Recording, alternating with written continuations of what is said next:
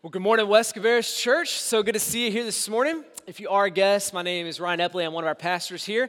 We're glad that you've joined us and just invite you to stick 6 weeks with us. Stick 6 is what we say, to hear about our heart and mission for the glory of God.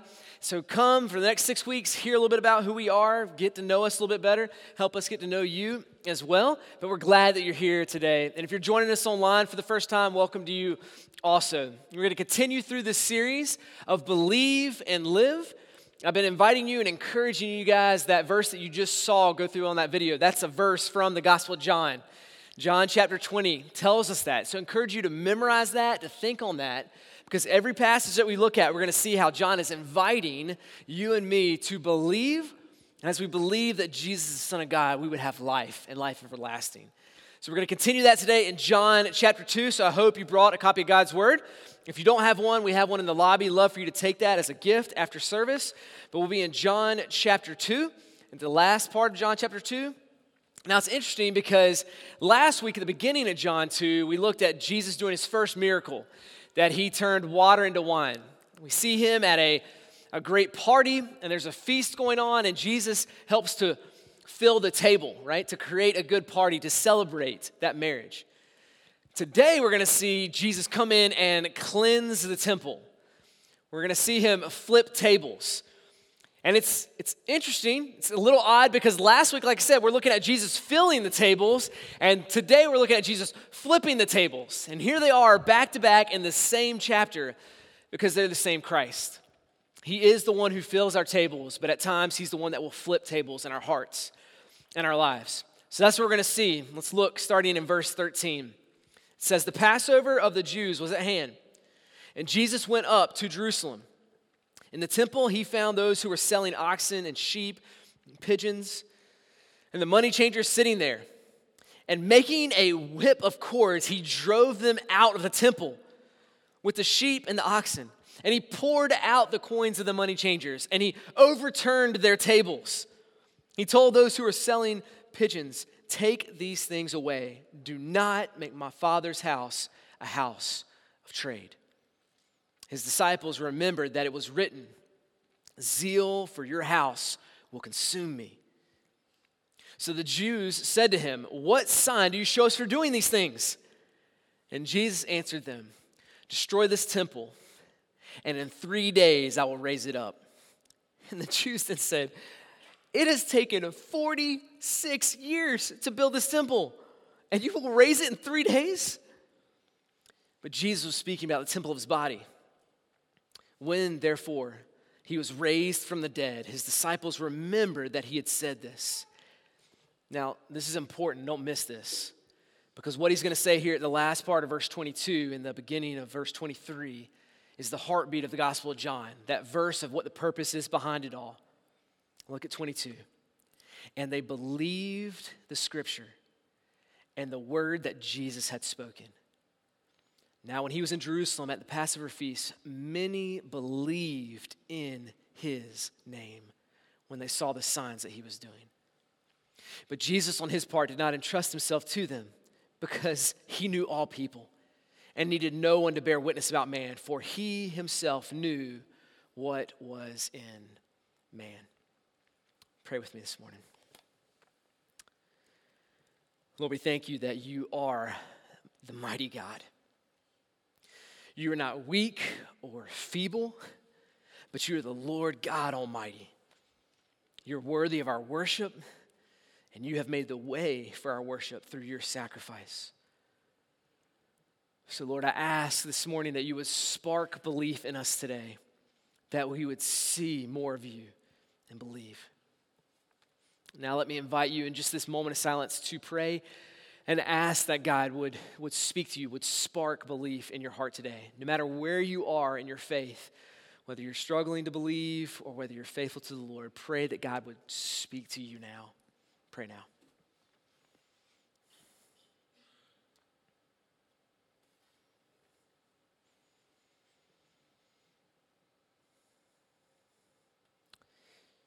And pray for me as we look at this passage from God's word, that I would communicate it in a way that glorifies him and helps us to love him more. Pray for me now.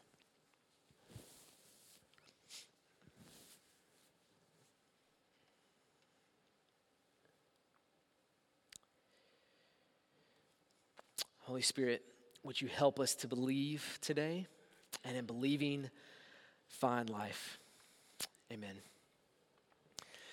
All right, I've always found it fascinating how pictures, just the view, just a picture, an image, a snapshot can stir our hearts and our souls. It's fascinating to me. I mean, just a little snapshot, a little image can impact us so much.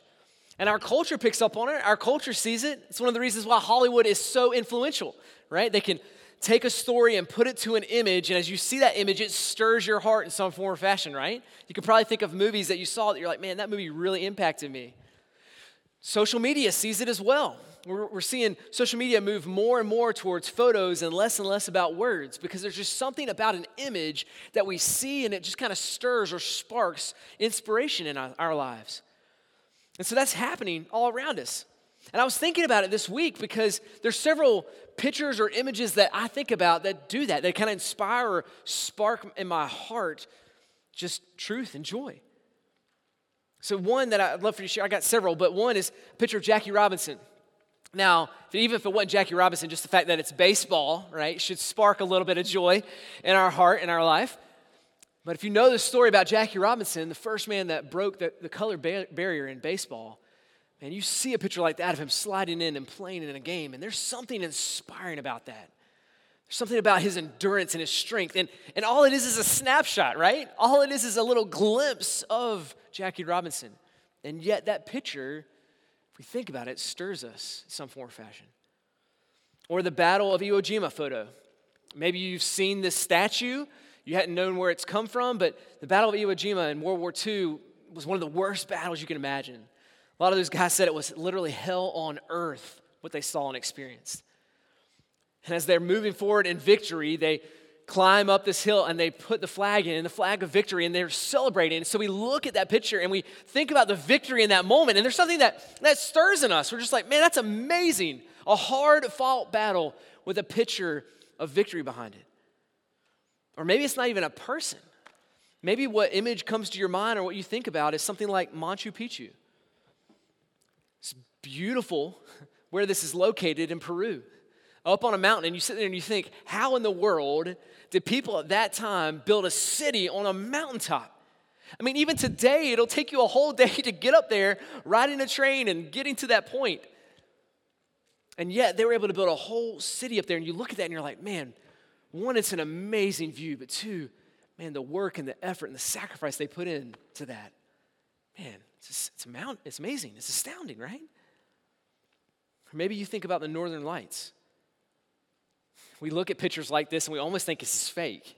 This can't be real. But if you go far enough north, you'll see this beauty of the lights in our atmosphere. And it's glorious. You look at that and you're like, this is amazing. This is astounding. Just the image of that stirs within us. Now, what's fascinating is I've never been to any of those places. And yet, I still look at the photo and it stirs my heart. It's fascinating, isn't it? We haven't been there. I've never met Jackie Robinson. I've never met anybody that was at Iwo Jima. I've been to Peru, but never been to Machu Picchu. And yet I can look at these images and it sparks something within me. And I tell you that today because this passage, I believe, gives us two images of Christ. And as we look at these two images, even though we weren't there in the temple, even though we weren't there standing beside the disciples, it should spark in our heart belief. That's what it did to the disciples, and that's what Paul is saying the whole book is about, that it would spark belief in your heart and in your life. And I pray that it would do that today. And even if you know Jesus, that it would grow your belief in him, that it would fan the flame of the fire that God has already placed there. So the first image I want us to see is the fact that Jesus is a roaring lion. Jesus is a roaring lion that's zealous for our worship. He's a roaring lion zealous for our worship. Now, in verse 13, it says that this is the time of the Passover. This is the setting. This helps us know what's going on. And if we don't know what the Passover is, if you're not familiar with the Bible, you can go back to the book of Exodus in the Old Testament. You can read this story about how God rescued his people from slavery. And as he rescued them, the last act that they did was to have a Passover meal where a lamb was sacrificed and blood was put over the doorpost so that judgment for their sins would not come on their heads, but would be on that lamb. And so every year after that, the Jewish people would gather together and they would celebrate and praise God for the Passover, for the salvation and the deliverance that God has brought to them. So that's why they're there. But there's a lot of people that have come. You see, the Jewish faith had grown and it even reached Spain at that time. And so people would travel all the way from Spain and other places to come back to Jerusalem to remember and to celebrate Passover. So Jerusalem normally would have about 250,000 people in the city. So it's still a lot of people. That was a normal time. But during Passover, historians say it would be somewhere between 1 million and 2 million people that would come into the city. That's a lot of people for that city. I mean, if you're trying to imagine it in your mind, think of Walmart's on a Black Friday, pre-COVID, and add 250,000 animals and cattle to that, okay? That's what the city looked like. I mean, it was crazy. So that's the setting. That's what's going on in this moment. We're going to see Jesus coming to the temple, the place of worship, and he's roaring like a lion. He's angry in this moment, and you've got to sit here and say, why does he seem to be so angry? Why is he flipping tables and he's making a cord of whips? Like, what in the world is happening in this moment? Well, I think there's a couple reasons why Jesus gets mad in this moment. It says in verse 14 that in the temple, he found those who were selling oxen and sheep. Now, I don't think that one of the reasons that Jesus is mad and upset is because people are selling oxen and sheep or that there's money changers in there for people to worship God. I don't believe that's why Jesus is upset. And the reason why I would say that is because if you look back in Deuteronomy 14, God actually established this for right worship. Deuteronomy 14, verses 24 and 25 says this. And if the way is too long for you, so you're not able to carry your tithe when the Lord your God blesses you, because the place is too far from you, which the Lord your God chooses to set his name there, speaking of the temple, then you shall turn it into money, bind up that money in your hand, and then go to the place that the Lord your God chooses. What Deuteronomy 14 is saying is if you live far away, right? Like if you lived in Spain at that time, but you wanted to go and worship God and remember the sacrifice that he made for you, then you take your cattle or your sacrifice of offering that you're going to make and you sell it in your hometown. You take that money and you go to Jerusalem and then you buy another oxen. You buy another thing to sacrifice and give to the Lord. See, God has established this, that you should buy and sell when you can if you're too far away. So Jesus isn't upset with them in this moment because they're selling. See, God created the system to help create right worship. The reason why Jesus is so angry in this moment is because the people have taken this right way of worship and used it to defraud God's people, to take advantage of them. You see, you had these sellers in here that were taking advantage of the people. People are coming in and they're like, hey, I sold this oxen over here for 20 pieces of silver. I'd love to buy another one so I can give to the Lord with joy and sacrifice to him and remember his great sacrifice for me. But they're like, okay, it was 20 pieces of silver there. It's 100 pieces of silver here. They're like, what? Like, what? How am I supposed to do that? They were taking advantage of the people for wealth. So much so in Matthew chapter 21, we see this scene again where Jesus is coming in, he's turning over the tables. And Jesus makes this statement. He says in Matthew 21, it is written, my house should be called a house of prayer, but you make it a den of robbers. They're robbing people. History even says that people would come in with their sacrifices and these sellers would say, no, that's not good enough. Whatever offering that you're bringing is not good enough. That's not nice enough lamb. That's not a great enough ox. And so you're going to have to sell us your ox and your offering, and then we'll turn around and sell you ours, which is better for more money. I mean, they were robbing people, and this is what makes Jesus upset, that they're defrauding God's people, that they're robbing from and taking from them. And it's almost like a pyramid scheme because it's not just the people that are selling the oxen and the sheep and all this stuff, but it's the money changers. Now, if you're like, what's the money changers about? What's going on there? Well, they had a temple tax that was due every year. And you had to come in and you had to make an offering. Well, the only way you could do that is if you used their coin, because the people at the temple said, nope, we don't take Roman currency here. We don't do it because that's got the picture of Caesar on it. And Caesar claims to be God, and so you're going to have to buy our money in order to buy these things. So they're literally taking Roman currency that was good throughout the whole empire, and they're saying you got to use our money, which was like Chuck E. Cheese money. It was only able to be used in the store, in that place, right? And they're exchanging it at this crazy rate. I mean, we know what money changers are in our time. I mean, anybody that's traveled out of the country has an understanding of what a money changer is. I mean, you fly out of our country and you go to another country and you get off the airplane and you got your $100 American money. Well, in order to eat food and things like that in that country, you have to go to one of these booths, right? This currency exchange. You give them your $100 and they give you back maybe $95 because they take a little bit for their interest, right? And that's kind of what it's like for current day, but that's what's happening in John 2. Except the people are coming with their, quote, kind of $100 to the exchange people, and they're saying, thank you for that $100, here's $20 back. And they're taking advantage of them. They're robbing God's people. And Jesus is upset about that. I mean, biblically, these people could sell this stuff, but it had to be at a reasonable rate, and it should have been outside of the temple. And yet here they are inside of the temple with a jacked up rate. So Jesus is upset about this. He's mad. But this is what blows my mind. The people of God are still being generous to give and to worship God. I mean, you'd think some of those people would be like, if this is what it's all about, I'm out. Like, I don't want anything to do with that. And yet they say, we're going to continue to worship.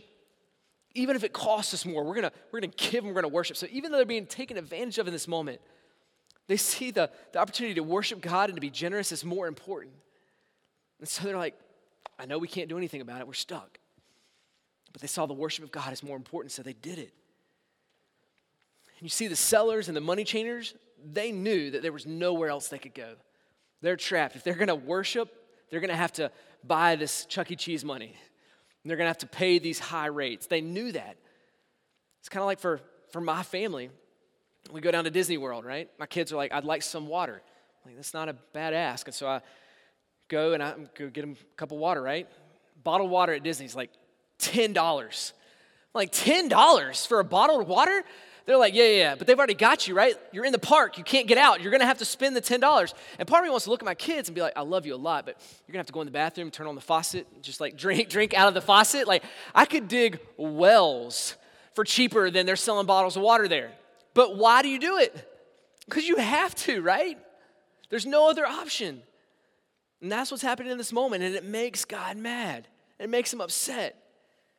And so that's what Jesus is seeing. This is what the roaring lion is roaring about. He comes in and he sees the temple and God's people being taken advantage of, and he walks in there and he basically is saying, what in the name of me is going on in this place?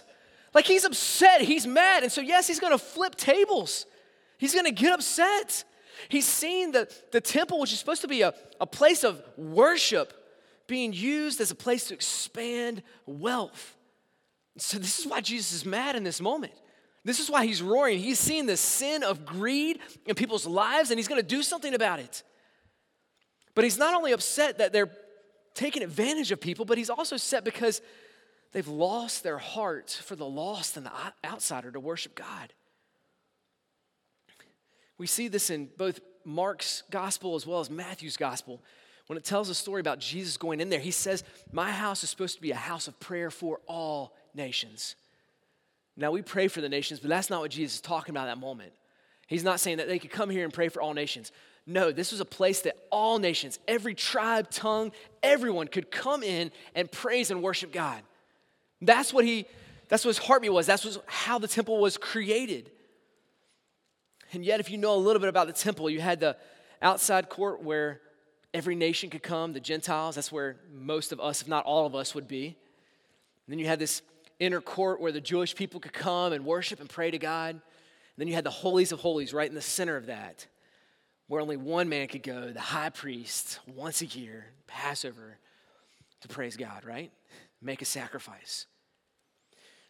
And both in Matthew and Mark, it tells us that these sellers and these money changers and all of this cattle, all of them are in that outer area where the nations were supposed to come and worship. That outer area where the Gentiles were supposed to come in and to worship the Lord. And so Jesus is mad because they have lost what the purpose of the temple was supposed to be. It was for all people. And in here in verse 16, it says, you've made it a house of trade. You made it all about money, and it's meant to be about worship. So Jesus is getting mad. He's getting upset. That's why he's throwing tables over, because what was supposed to be a place where all could come in to worship the King of all creation, now they're saying, no, this is for religious people. This place, this temple, this is a place where only churchy people can go. Those that grew up and went to Sunday school, they're welcomed here. But any outsider, we don't have space for them. That's where our money changers are. That's where our cattle are. And Jesus gets out the whip and he's like, no, get the money changers out of here. Get the sellers out of here. Get these animals out of here, because this is a place for all people to come and to worship me. And Jesus is upset in this moment. They have lost their heart for the lost. And Jesus is angry. He's angry. He's invited the nations to come and to pray and to worship him. And they have made it impossible for them to come. So yes, the zeal comes out. It says in verse 17 that while all this is going on, the disciples remembered what was written, zeal for your house will consume me. And if you read this story, I'm thankful that God reminded them of this passage in Psalm 69, verse 9, because it doesn't tell us that Jesus told them what he was doing. Like, he comes on the scene and he starts flipping tables and making a whip. And I got to think the disciples are like, whoa, if you could just tell us what this is about first, like maybe we'll understand. And he doesn't. He just comes in and starts doing this. And then they remember this passage, zeal for your house will consume me. And that word for zeal right there means jealous. In Scripture, it tells us that our God is a jealous God. And you got to realize that our God is a roaring lion who will roar at anything in our lives that would try to steal worship from him, because he loves us too much to allow us to worship something that will shrivel our souls. And so what he does in this moment is he is jealous for our worship. Now, don't misunderstand this. Don't get confused about God's jealousy. God is not jealous of you, okay? God is not in heaven looking down and saying, man, I really wish I was as smart as that person. Or I really wish I had as much money as that person. That's not the jealousy of God. Our God is not jealous of you. He is jealous for you and for me. It's because he loves us. God loves us too much to let us settle for less. He wants to give us abundant life that we're longing for and we're searching for in all these other places. He wants to give you worship that will satisfy your soul and not shrink it. He wants to give you a drink that will not leave you thirsty. He wants to give you worship which will give you everlasting joy. Jesus is jealous for you and for me and for our worship. The heartbeat of God is to drive out every distraction from your worship. Not just in the temple in John chapter 2, but even today in the deep recessions of our hearts, the dark places that we think no one sees. God wants to go in there and roar like a lion and flip those tables, that we would worship him because he's better. Now, I know some people read passages like this or even think about Jesus not knowing much about the Bible, and they're like, man, Jesus is just a killjoy. Like, he's roaring like a lion. He's flipping tables over. Like, come on. Jesus is just a killjoy. I don't want anything to do with that God. Let me say, if that's your argument of why you haven't believed in Jesus, then you don't know the Jesus of the Bible. I mean, don't forget that literally last week, we're looking at Jesus at a wedding feast that's turning water into wine. He's celebrating. He's giving joy. He's filling up the table. You see, Jesus isn't coming in here angry and old man sitting next door like, don't walk on my lawn. That's not what Jesus is doing in this moment. He's looking and he's fighting for our joy. He's fighting for our worship. He knows that's what our hearts long for. And yet we tend to try to make the small, weak things hold the weight of our life, and it can't do it. It can't do it. And so yes, Jesus will come into our life and he will flip over our tables. Sometimes he'll fill our tables with a feast. Jesus is always working on us because he has a greater joy in mind than we can even imagine. I love how C.S. Lewis describes it. He said, imagine yourself as a living house. God comes in to rebuild the house, and at first you understand perhaps what he's doing. He's getting the drains right, and he's stopping the leaks in the roof, and those are jobs you knew need to be done, so you're not surprised. But then he starts knocking the house and shaking the house about in ways that hurt. It doesn't seem to make any sense to you anymore. You sit here and think, what on earth is he up to? The explanation is he's building a quite different house from the one you thought of. He's throwing up a new wing here. He's adding an extra floor there. He's running up towers and making a courtyard. You thought you were going to be made into a decent little cottage, but he was building a palace. He intends to come and live in yourself. Jesus has far grander desires than what we would try to find our joy and worship in. We tend to try to make little things ultimate things in our life. We try to live our life and give our thoughts to our jobs as the ultimate meaning for us and our worship, to relationships or possessions. We fight all we can for comfort in our life because that is our ultimate. Jesus will come in and roar like a lion and flip those tables over and say, no, that comfort, it's fleeting. I give you peace like the world doesn't know. You think that job is going to last? Wait until you retire. Wait until you get fired. You're not going to find the support you need. I have all that you need. This relationship that you thought would last forever has ended. And Jesus is like, I'm the only one that will never leave you nor forsake you. Jesus is roaring, he's fighting because he's better and he wants to give us better. He doesn't want us to settle for less. And so he's roaring like a lion because he loves us. He loves us. So my point of application, my challenge to you is that we as a church family would identify what hinders our holiness and robs us of our worship. That we would take time to pray and consider the sins in our hearts and our lives, whatever we're holding on to as our significance and importance and identity above God. Look for those things, identify them, and then repent or turn from those things. And this is what Jesus is doing. He's flipping tables because he's like, this is not right. And sadly, too often, Jesus comes in our life and he flips tables over, the table of lust, the table of greed, table of comfort. He'll flip those over. And when he leaves, we go and we set the table back up. We put everything right back on the table where we had it. And Jesus is like, no. I flipped that table because I want to build something new. I roar in the echo of your heart because you need me in that area. I'm the only thing that's going to satisfy. So take time to consider, to pray, to identify those things that keep you from worshiping God. And repent and turn from those things. Remember the image of the roaring lion and may it spark belief that he is better. He's better. And the second image I want us to see in this text is the image of the lamb. Jesus is the sacrificial lamb defeating death and offering life. We've seen that all throughout the first two chapters of John over and over again that Jesus is the lamb. But then he's going to use his words to paint a picture here of how he's the lamb, the sacrificial lamb. Verses 18 through the end of the chapter, there's just all this talk about temple. And I think it's important for us just to stop for a minute and to think about and know what the temple is. Because when we think about temple, we think about Hollywood version of the temple, right? Like we're thinking of like Raiders of the Lost Ark, a big boulder chasing the Tomb Raider, you know, like as he runs in the tomb. That's kind of what goes to our mind when we think of tomb, or we think of Lara Croft or something like that, or Crash Bandicoot. I don't know. That's what comes to our mind as we think about the temple.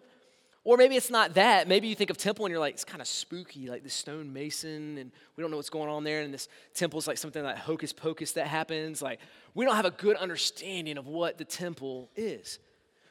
But biblically, the Jews would have understood at this point. Anybody that had read the Old Testament would have understood what they're talking about as they dialogue about the temple. The temple, biblically speaking, is a place where heaven met earth. It's a place where the divine met with the human. It's where they intersected. So in the Old Testament, as the temple's being built, it describes it as God's presence would dwell there in the holies of holies, and it was his footstool. The God would literally be in heaven, and he would kind of prop his feet up there on the temple. And so it was the presence of God would dwell there. And so when it talks about the temple here, when they're saying who gave you the right to do these things, that's what they're thinking about. Who gave you a right to come in here and disturb these things? Because this is how we think we should get from earth up to heaven. And Jesus is going to respond and say, no. All of these things that are happening, all these sacrifices, this temple itself, this is just a shadow. I'm the substance. I'm the substance. They even say, who gave you the right to do this? And he's like, hey, you tear this temple down, I'll rebuild it. And they laugh at him basically. They're like, it took 46 years to build this temple. 46, and you're going to do it in 3 days? I mean, we don't have cranes at this time. We don't have probably a certain type of construction worker or dump trucks bringing all this stuff in. And yet Jesus is going to say he can do it in 3 days? What is he talking about here? Well, Jesus is talking about the sacrifice he was going to make, like that lamb. Jesus knows that the way that he's going to get us from earth to heaven is through his body. That he was going to go and be a sacrificial lamb on the cross to die for our sins so that we could get to heaven. He was going to bridge that gap. That's what's happening in this moment. And he's saying, I'm going to do it through my body. Literally, I'm the one that has brought heaven down to earth. I'm Emmanuel, God with us. I'm right here. And what's fascinating is this temple is not the temple in the Old Testament that Solomon built. This is the temple that Herod built. And nowhere at this time was there any mention that God's presence was in Herod's temple. None. This was just kind of a symbol of what used to be. And then the presence of God walks into the temple and people don't even recognize it. They don't even see that this is the glory of God there, the one that has left heaven and come to earth. What they're longing for in this time is that heaven would come to earth, and it's there right in front of them, and they can't even see it. They can't even see it. But this is what's happening. This is what it's doing in this moment. When Jesus makes this statement that he is the temple, he's shifting their eyes from this building of stone to his body. This is a big deal. Because Jesus is saying, I'm going to go to the cross. They don't need the sacrificial system anymore, for I am the Lamb who came to take away the sin of the world. You don't need a reform system. You don't need me to modify your system. You need a Savior. And that's what Jesus is. That's what Jesus is. And so it's him building the bridge between us and God. And let this settle in for a minute. Just let this truth that Jesus is the temple that brings us to God. When he makes this statement, what he's saying is, I'm the sacrifice. I'll pay the penalty. I'm the priest. I'm the altar. I'm the lamb who is slain. I'm the one who bridges the gap. I'm not only the God on the other side of the gap, I'm the one that's going to make the way for you to come to me. This is what Jesus does over and over again. And this temple, the one that Jesus builds, is not like any other temple the world has ever seen. See, every other temple and every other religion all says you make your way to God. You build a bridge. You come in and you bridge the gap. Every other temple says you have to have a priest, a human priest that will stand in your place. You have to make human sacrifices or animal sacrifices. Every other one, you have to pay a price. But when Jesus comes in and says, I'm the temple, no, he says, I've paid the price. I've made the way. I am the lamb that was slain. I'm the one that's going to not only take on the sin of the world, but I'm going to defeat it. I'm going to be the one that's going to take on death and then raise from the dead. This is what Jesus promises us. He takes our place. He is our temple that we could be with God forever. So as we look at this passage, as we consider this truth, those images that Jesus being the lion and the lamb should spark in our hearts belief.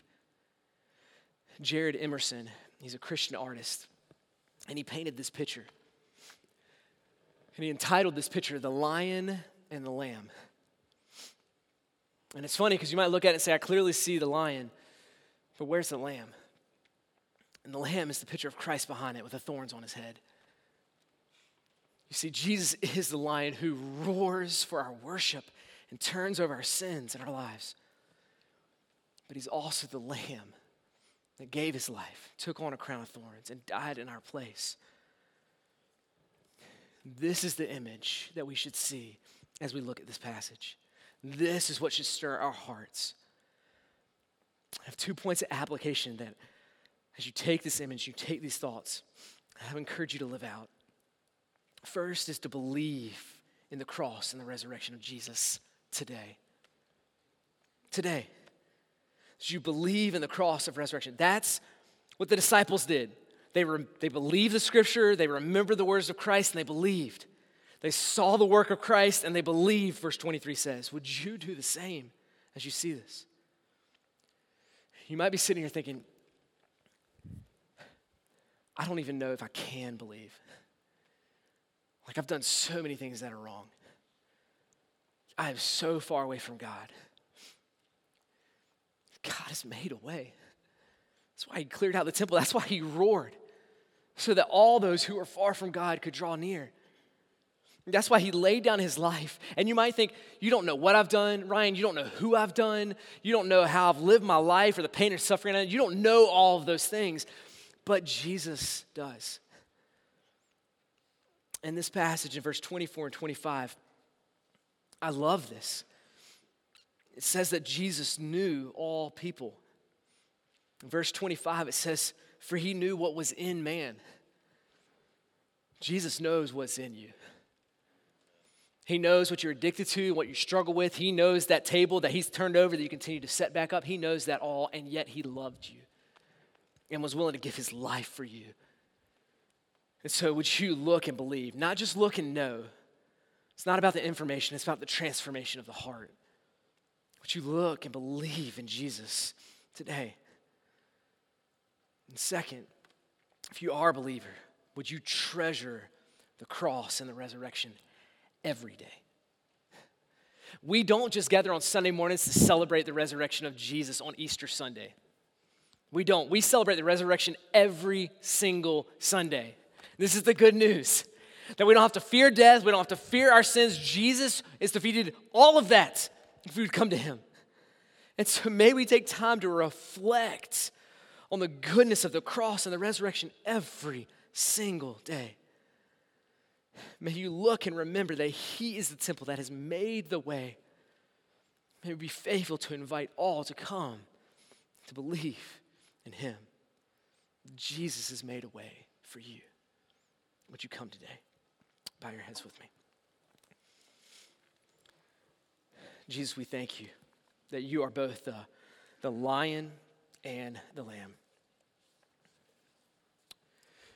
And Lord, I pray that you would be both to us here today. Help us to repent of our sin. Lord, help us to be people that want to worship you with our whole heart, soul, mind, and strength, everything about us. And Lord, the places where we fall short, Lord, would you flip those tables and allow you to see us to see you as better. Lord, I pray for the person right now who is looking to you as just somebody that's a killjoy. May they see you as the giver of joy today. The one who flips the tables of their life in order to fill their tables and their lives with something better. And Lord, I ask that you would do that today. For those of us who are believers, help us to treasure the cross and the resurrection. Those areas in our lives that we struggle, God, may we look to you for our hope. And those of us who feel the sorrow and the grief of death, may we look to you to have the hope of the resurrection. Because you didn't just defeat death. You said all who believe in you would have life and life everlasting. And so give us hope today as we trust in you, the sacrificial lamb, the roaring lion. God, thank you. Thank you that our sins, that we know they are many, Lord, your mercy is more. And may it stir our hearts, may it spark our hearts of faith to sing loud to you now, but to also to live faithfully for you this week. Would you do that in us and through us, we pray. Amen. Church, let's stand now. Let's sing to our King.